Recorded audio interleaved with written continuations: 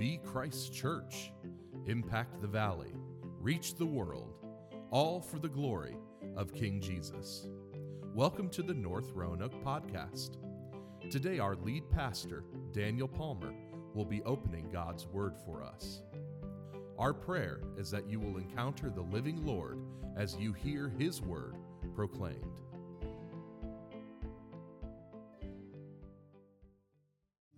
Well, amen, church. Philippians chapter 2 is where we're going to find ourselves this morning. Philippians chapter 2. So if you have your copy of God's Word, I hope you will join me there. And as you turn there, let's set the context just a moment. Paul is in prison, most likely in Rome, writing to thank the church in Philippi for their financial support and to encourage them, as we've seen at the end of chapter 1 and into chapter 2, to encourage them to keep standing and contending for the gospel and to be united as a team in Jesus as they do. And we talked last week about this idea that you can be united out there on the football field or on the basketball court, but then have disunity in the locker room. And Paul is really saying, we need both. We need to be united against the opposition out there, and we need to be united in the locker room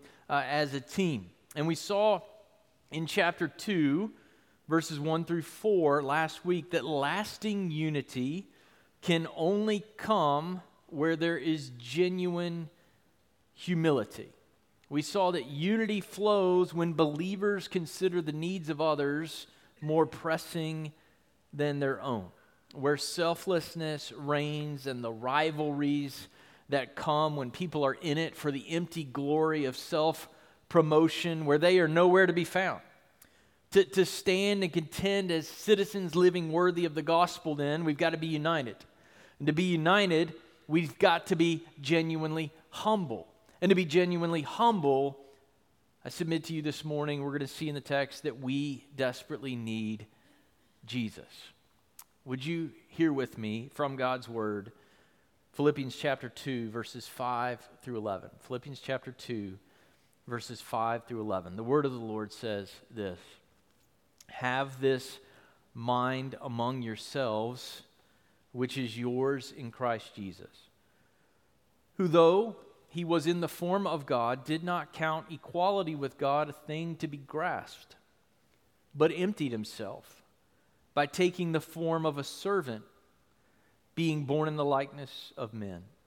And being found in human form, he humbled himself by becoming obedient to the point of death, even death on a cross. Therefore, God has highly exalted him and bestowed on him the name that is above every name, so that at the name of Jesus every knee should bow in heaven and on earth and under the earth, and every tongue confess that Jesus Christ is Lord, to the glory of God the Father." Would you pray with me? God our Father in heaven, we thank you for the gift of your Son. Jesus, we thank you that you have revealed to us what God is like in this passage and in your coming. God, not to exalt yourself, but to empty yourself for us and for our salvation. God, we ask that the model of Christ would be the model that we are chasing after in your church, such that Christ would be magnified, such that the nations would be drawn to saving faith, God, that the Roanoke Valley would see in North Roanoke a compelling testimony of what God is like and who Christ is. And we ask it in Jesus' name. Amen. During my childhood and into my early teens, I was fascinated with airplanes. In fact, in the second grade, I did a project on the internal combustion engine, and I got an A+ on that project, thanks to my dad. He earned the A, but went down in the record books as my score. I loved planes, and I loved learning about planes, and I had an encyclopedia of airplanes. And when my family finally got a 386 IBM compatible computer. Do y'all remember those computers with the 5.5-inch floppy disk that you would put in? Some of you are like, what are you talking about? Sorry, Ethan. This example is not going to work in student ministry, but they used to make discs that you put in computers that were this big, and they were floppy. It was quite strange. But I got the game Ace of Aces, which is a World War I combat-themed game where you fly a plane and you're trying to, defeat the Axis powers. And it's a great game. I would spend hours playing this game. And there's something about flying a plane that's a little counterintuitive, right? To go up, right, you pull back, and to go on the yoke, and to go down, you push the yoke in. And the way that translated on my 386 IBM compatible computer. We like the IMB around here, by the way. The IMB is the International Mission Board, and they commission missionaries all over the world, and we are grateful to partner with the IMB. And apparently the Lord wants me to tell you this special treat coming up on December the 3rd. The president of the International Mission Board will be our speaker that day. So please be here. Wasn't going to tell you that in this sermon, but apparently God wants me to do that. Because I played the game not on an IMB computer, but an IBM compatible computer. It was slow, and I had my floppy disk, and I put it in, and I played the game. And to fly the plane up, you had to push the down arrow, like as though you were pulling the yoke back, right? And then to fly the plane down, you had to push the up arrow. So in flying, at least on my 386 computer back in the day, the way up was down. Does that make sense? To go up, you had to go down. And that's what we see in Philippians chapter 2, 5 through 11. The way up is down. That in the Christian life, the way up is down. And for us to thrive together on mission for King Jesus, Paul shows us that Jesus, God the eternal Son who became man to rescue sinful humans, is the source and the example of true humility. Paul shows us that unity reigns in the church when the members of the church see that the way up is down. And we see in verse 5, first, that to be united, we must continually cultivate Christ-like humility. For us to be united, as he's urged us to do in verses 1 through 4, we must continually cultivate Christ-like humility. And to do that, we must do it in our church, among ourselves, he tells us. So after Paul tells us that unity comes from a selfless concern for others, he commands us to have this mind, or to think this, or to have this attitude. The word "this" is actually the first word in the sentence in the Greek. It's emphasized, it's fronted for special emphasis. In your life as a Christian, this have in mind. In your fellowship with other Christians, when the toils of this life threaten to drive you to become self-absorbed or sullen, this must be your attitude. This others-centered perspective is what we must prize and pursue and cultivate. And I say we because the command is for the entire church to have this attitude among ourselves, or literally in y'all. This think in y'all is what Paul says. The entire church, the elders, the deacons, the congregants, everyone needs to be characterized by this others-oriented perspective. This others-oriented humility must be at the heart of our thinking and our interacting and our praying for one another. Fee paraphrases the first half of verse 5 in this way. Within your community or within your church, learn to develop attitudes of selflessness and humility, considering the needs of one another as top priority. Are the needs of others your top priority? In other words, every member has a responsibility to live and act this way for the good of the church and the glory of King Jesus. And the reason we can have this mindset is that it is a mindset that is in Christ Jesus. Do you see that at the end of verse 5? It's not something that we invented. It's not an attitude that we came up with. It's a humility that is actually quite foreign in our world and quite contrary to our fleshly desires. But praise God, this mindset is available to us in Christ Jesus, and it is modeled for us in Christ Jesus. When we trust in Jesus, when the Spirit unites us with Jesus, when we get new life in Christ, we get a new mindset from Christ. And the primary place and people that He gives us to cultivate this mindset alongside of is one another, the local church. Where do we work out this mindset? We do it in community with one another. It's impossible to have this mindset and to cultivate and maintain this mindset without considering where it comes from, which is Jesus, and then reflecting on His example, which is exactly what Paul does for us next in verses 6 through 8. So have this mind. That's the command. Think in this way. Have this attitude. How? Look at Jesus. And the first thing he shows us in verses 6 and 7 about Jesus is this. As God, Jesus did not cling to the privileges of His deity, but emptied Himself by becoming a man to serve the purposes of God. Let me put that in a tighter sentence. God's agenda was bigger to Him than His advantages. That God's saving purposes were more to Him than His power, than Him being known as great. He wanted to save.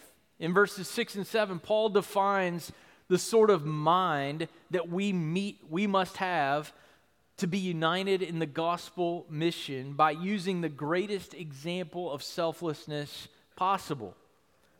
The mind that we have, the mind that belongs to us in Christ, is the mind illustrated by Christ, who did what? Who, though He was in the form of God, did not count equality with God a thing to be grasped. Paul reminds us that before Jesus is ever known as Jesus, that He is God, that He is equal with God. It's not just that Jesus was God, as our translation put it, but literally, Paul writes, Christ Jesus, who being in the form of God. In other words, He perpetually exists as God. All right? He didn't cease to be God when He became human. He always was God.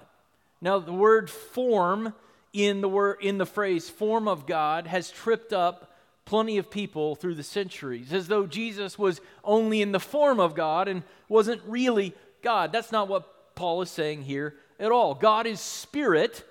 He doesn't have a form per se, but Jesus, in taking on a body, is showing us, in a sense, the form of God. Fee writes this: form means simply this, that which truly characterizes a given reality. In other words, to be in the form of God is to have all that is God's. He is God. And if we had any doubt that that's what Paul meant, he then tells us in verse 6 that he didn't count His equality with God something to be grasped or held onto.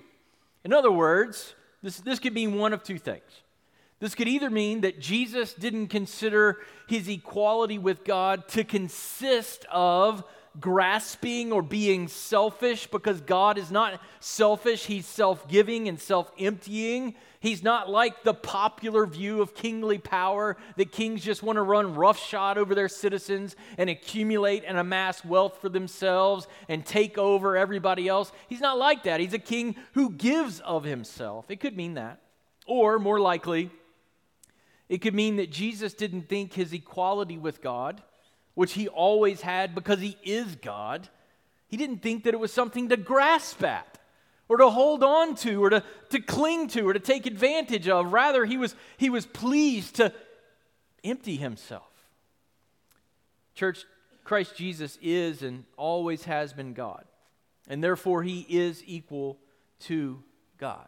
The early church summarized the truth of verse 6 in this way in the Nicene Creed: we believe in one Lord Jesus Christ, the only Son of God, eternally begotten of the Father, God from God, light from light, true God from true God, begotten, not made, one in being with the Father. Jesus always has been in his very essence God. And what did this God, who's in the very form of God and is equal with God, what did this God do? He didn't cling to the privileges of his deity, but, verse 7, do you see the word but? Sometimes the word but in the Bible is just a great word. He didn't cling to his deity, but by contrast, instead of, rather than, contrary to the expectation of what we would think that a God would do, contrary to the expectation of what we would think that a king would do, that he would amass power and wealth and glory and authority. He didn't need to amass any of that because he already had it all. There was no glory for him to gain, no authority for him to gain, no power for him to gain. He had all power and all authority and all wealth. He owned it all. He deserves it all. And rather than come to accumulate for himself, what did he do? He emptied himself by taking the form of a slave. This text blows my mind. God came down. This is the Christmas story from the perspective of heaven. God came down. God came down to be conceived in Mary, born as a baby, to be a slave to the saving purposes of God. God became a slave, how? By emptying himself. Now, it doesn't say he emptied himself of glory. It says he emptied simply himself. He didn't lose his glory. He didn't lose his deity. He didn't lose his power. He didn't lose anything that makes God God. He emptied himself, rather, how? By being born in the likeness of men. He emptied himself not by subtracting his deity, but by adding humanity. God became a man. Paul uses the word likeness to remind us that God the Son never ceased being God when he was born as the man Jesus, to be joyfully enslaved to God's will and service to others. Was he truly a man? Yes. He's born in the likeness of men, meaning that he remains God. It is impossible for us to fully comprehend or appreciate the radical, humble-mindedness of our God. My prayer for you this morning is that you would see our God as he is in Christ. God came down. God took on flesh. Fee writes this: Jesus entered our history not as Lord, but as slave. A person without advantages, with no rights, no privileges, but in servanthood to all. God became a slave. The Infinite One had a birthday. The Omniscient One learned to eat and to talk and had his diaper changed. The Omnipotent One had to gain the strength to take his first steps. The God who owns everything became a man with virtually nothing, who told his disciples, people have homes, they have beds, I have nowhere to lay my head. Foxes have holes, but where does the Son of Man reside day by day? The immortal God put on mortality so that in trusting him, we could put on his immortality. This is the thought flow of Philippians chapter 2, 5 through 11. He was God. He was very God of God, and he became a man. And then verse 8, it's not just that he became a man and to be enslaved to the purposes of God, but as a man, look at verse 8, as a man we see Jesus humbled himself by obeying the Father to the point of death. Oh, and not just to death.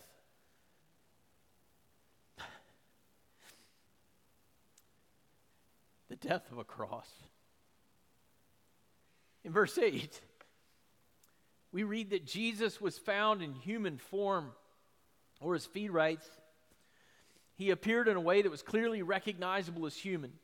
Marita adds this, he who was always God became what he was not, a human being.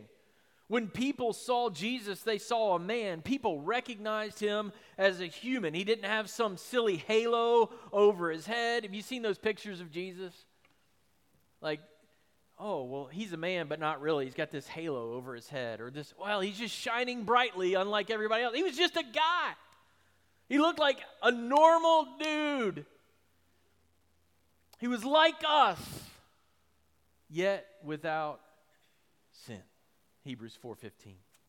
And as a man, what did he do? He humbled himself by becoming obedient to death. The humble-mindedness that we are called to in verse 3 that leads us to count the needs of others as more significant than our own, it is displayed and modeled for us in Jesus, who chose in obedience to his Father to humble himself to the lowest place. He humbled himself by becoming a man, by becoming God incarnate, and then being willing to die. I love what one pastor says about Jesus in this passage. Jesus is not an incomplete picture of the Almighty, as if God in the incarnation pretends to be someone he is not, or as if the human nature of Christ prevents God from truly being God. Jesus' humility in washing disciples' feet and the great love that he displayed in not using his majesty to seek his own advantage at people's expense, these things show us the very character of our God. Our God emptied himself for us. And how far would Jesus humble himself to obey the Father and secure salvation for sinners? How low would he go? To the point of death. To what degree was Jesus willing to humble himself to obey the Father to the point of death? And in context, do you see what question that raises for you and for me? In verses 1 through 4, Paul challenges us to have a radical humility in our relationship with one another. And then he puts before us the example of Jesus, who humbled himself how far? To the point of death. So the question that is implied is, what is the limit on your willingness to take the low place for your brothers and sisters in Christ? If the mind of Christ led Jesus to willingly die in obedience to the Father, surely his mind can lead us to die daily to ourselves and live for the glory of God. If it feels impossible to repent of something you've done because of the damage to your pride, or to forgive because you then give up your right to leverage your pain like a weapon against others, Paul says, do you realize what Jesus has done? Do you realize what Jesus, who is God, has done for you and in you to make you his? Do you realize the sort of mind that God has and he gives? It's a self-humbling to the death sort of mind. The God who came to die for us gifts us with opportunities to demonstrate the wonder of a self-humbling God by humbling ourselves in our relationships with one another. This is the mindset of Christ. It is the mindset of a healthy church. The way up is down. And it wasn't just any old death that Jesus died. It was even death on a cross. A death reserved for slaves and insurrectionists. A death reserved for people who were pretenders, for people who acted like they could get a power that was not theirs, for those who tried to upset the apple cart, as it were, in society. And Jesus was no pretender. He was King of Kings and Lord of Lords, and he dies like he's a slave, like he's an insurrectionist. He dies the most excruciating, humiliating, and entirely undeserved death. And why did he do it?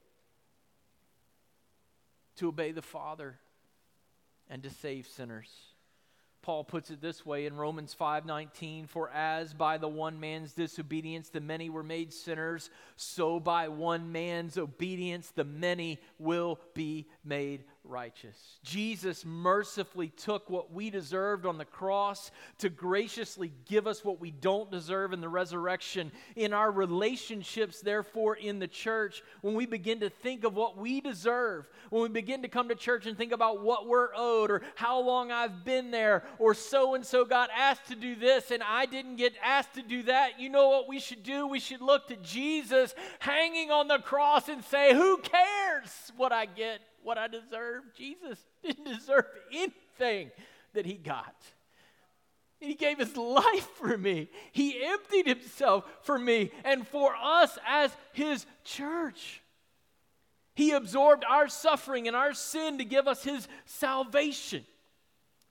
Verse 6 begins with the truth that Christ Jesus is and has always been and always will be God. Verse 8 ends with this God hanging on a cross like an insurrectionist. How low will you go for the glory of God and the good of a Savior who gave his life for you? Praise God, Jesus is quite better than the first Adam. Think about Adam for a moment. Adam was made in the image of God. He was there with God. And yet he wanted to exalt himself and be like God. Jesus, by contrast, is God, and he emptied himself by becoming a man.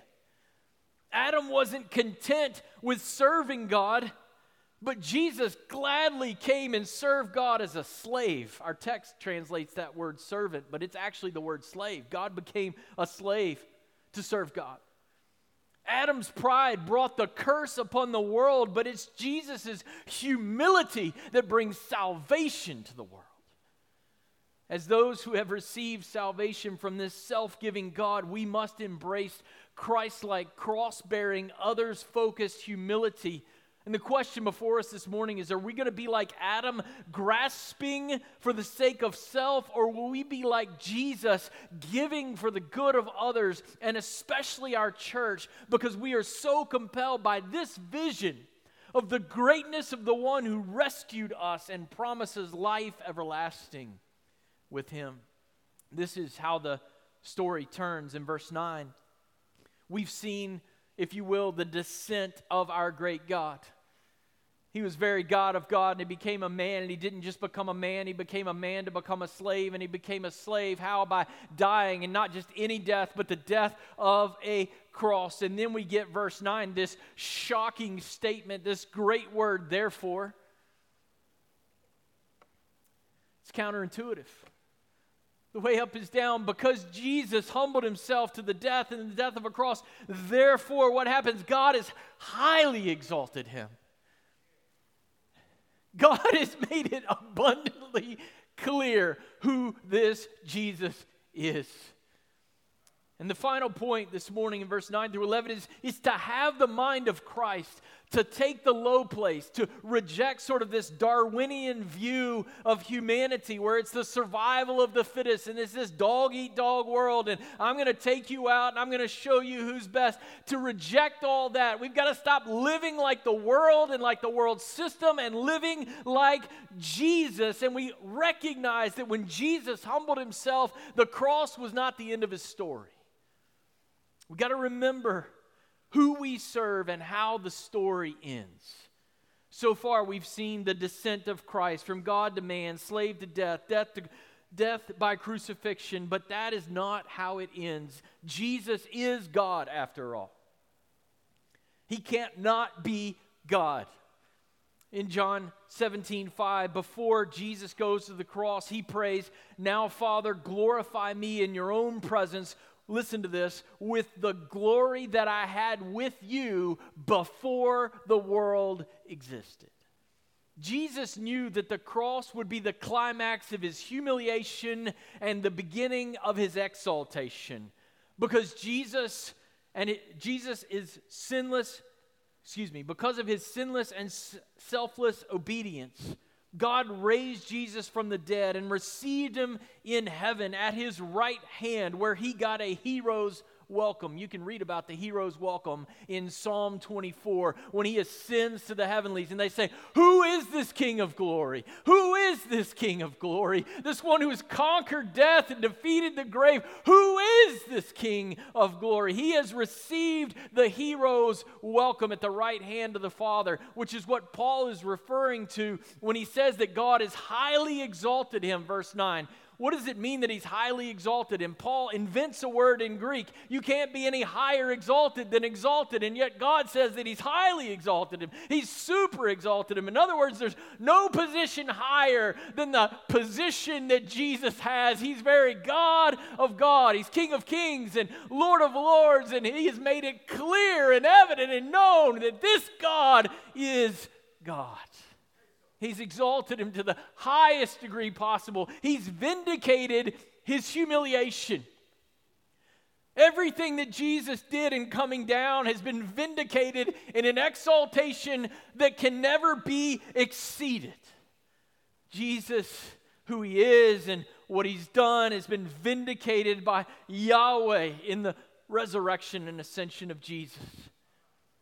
John Piper is helpful here when he says this: it's not that Jesus wasn't the Messiah and the Lord before his resurrection. He was. But he had not fulfilled the mission of Messiah until he had died for our sin and risen again. And therefore, before his death and resurrection, the lordship of Christ over the world had not been brought to full actuality. In order to be acclaimed Messiah and Lord, the Son had to come. He had to defeat the enemy and lead the people out of bondage and triumph over sin and Satan and death. And he did it on the cross and in his resurrection. Jesus goes from hanging on a cross like a criminal to being enthroned as the King of Kings. God has vindicated Jesus' sinless sacrifice with the resurrection and his enthronement in heaven. Jesus went from the cross to a coronation. But that's not all. Verse 9, God bestowed on Jesus the name that is above every other name. And what is the name that is above every other name? It's the name Lord. It's the name Yahweh. When Jesus walked the earth, there were a lot of people named Jesus walking around. But there was only one Jesus of Nazareth. There was only one Jesus upon whom the promises of the Old Testament and to whom the promises of the Old Testament point, and that is this Jesus, the Jesus who has been bestowed with the name Yahweh, Lord. To the eyes of faith, the reality of Jesus' divinity is concealed by his humanity no more. God has exalted Jesus to the highest place, giving him the ultimate name of all, God's own name, Lord. Jesus Christ is, verse 11, do you see it? Lord. And we know this is the name because of what happens next in verse 10. In verse 10, Paul quotes from Isaiah 45, verse 23, where it is Yahweh who says, "To me every knee shall bow." But what does he say in verse 10? Quoting directly from Isaiah 45, verse 23, he says, now, at the name of Jesus, every knee should bow. Well, how is it possible that every knee is going to bow at the name of Yahweh and at the name of Jesus? It's possible because Jesus bears the name Yahweh. If you've seen Jesus, you've seen the Father. I and the Father are one. To bow the knee is to acknowledge the authority of another. And Paul says there's coming a day when the entire creation will bow before the name of Jesus because Jesus is Lord. He is Yahweh. He is the great I am. And every knee and every part of creation in heaven and on earth and under the earth will bow before this God. You might think you can avoid bowing before him. You might think you can go live your best life now. You might think you can go run and hide from this God like Jonah thought he could do when he went down to Tarshish. You might think you can get away from this God, but there's coming a day when no one will get away from this God. No one will say, oh, I don't have to deal with this God. There's coming a day when every knee will bow and every tongue will confess that Jesus Christ is Lord. Period, full stop. No other religion, no other faith will deliver you from your sin. No other faith will give you hope. You must acknowledge that Jesus is the Lord. Fee says this: those of heaven refer to all heavenly beings, angels, and demons. Those of the earth refer to all those who are living on the earth when Jesus returns, and those under the earth most likely refer to the dead, who shall also be raised to acknowledge the lordship of Jesus. Jesus stooped to a cruel death to raise up an otherwise cursed creation on his broad and mighty shoulders. He was the only one who could do it. He was the only one who could take us out of the mire, out of the pit, out of the mess. He saw us in our lowly estate, and he jumped into the mess, and he lifted us up on his broad and mighty shoulders such that we would confess that he is God. In this lifetime, to be united with Christ is to be humble. In this lifetime, to be united with Christ is to be as Jesus was for the good of the church. It is to humble ourselves for one another as Christ did for us, but the story does not end at the cross. It ends with the whole of creation bowing before the Lord Jesus, the God who came down. When Jesus returns, he's going to return in triumph, church.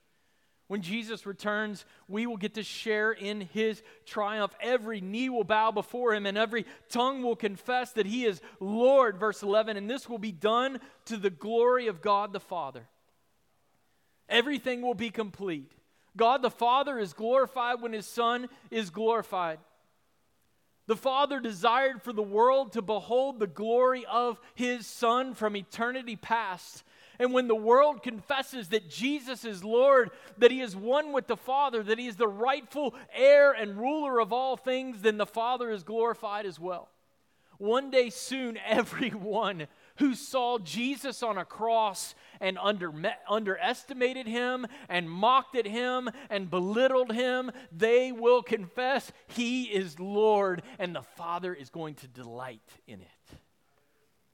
Everyone who is trying to rise up in their own strength and in their own power and in their own way without surrender to Jesus and without humbly embracing his way of life in the church, they will soon fall.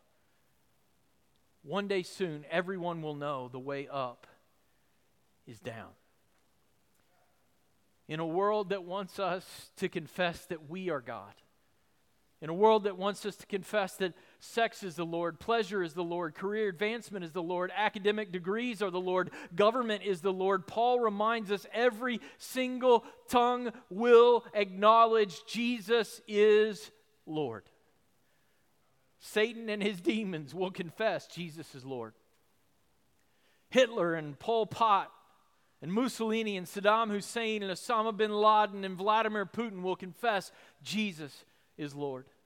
Joe Biden and Donald Trump will confess Jesus is Lord. Your boss and your colleagues will confess Jesus is Lord. Your crazy uncle and your knuckleheaded cousin is going to confess that Jesus is Lord. Every personal being ever created will acknowledge the lordship of Jesus to the glory of God the Father. There's no rivalry in God. The Father delights in glorifying the Son, and the Son delights in glorifying the Father, and the Spirit has been sent that we would do all things to the glory of Christ, who glorifies his Father. All that belongs to Yahweh belongs to Jesus. Jesus is Yahweh. To bow to Yahweh, you got to bow to Jesus. To praise Yahweh, you got to praise Jesus. There's no question about it. One day, everyone's going to confess Jesus is Lord. And the question for every one of us this morning is this: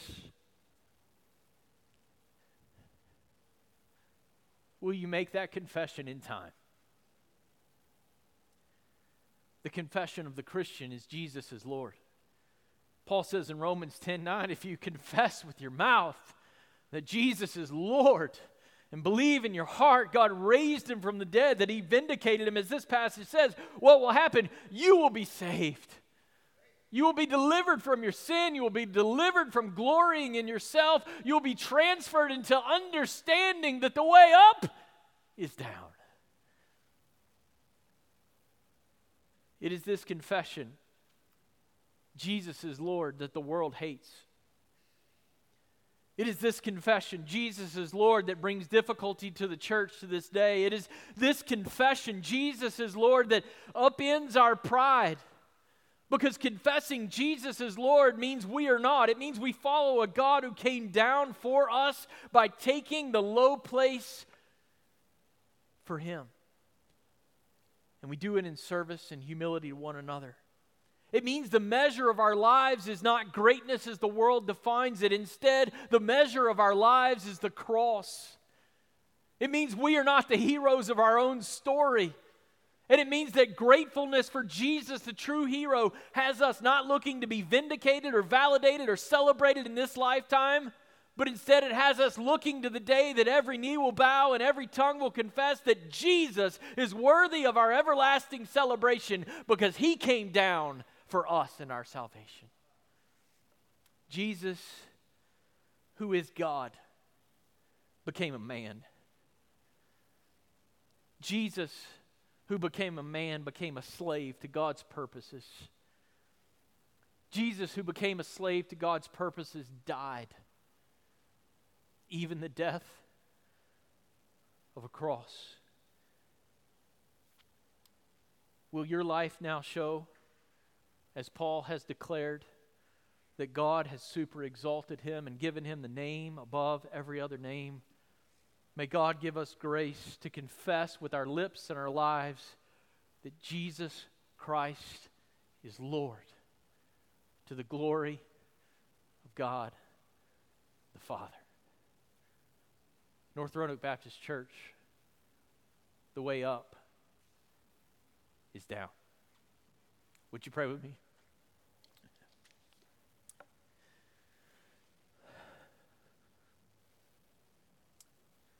Oh God, we need you.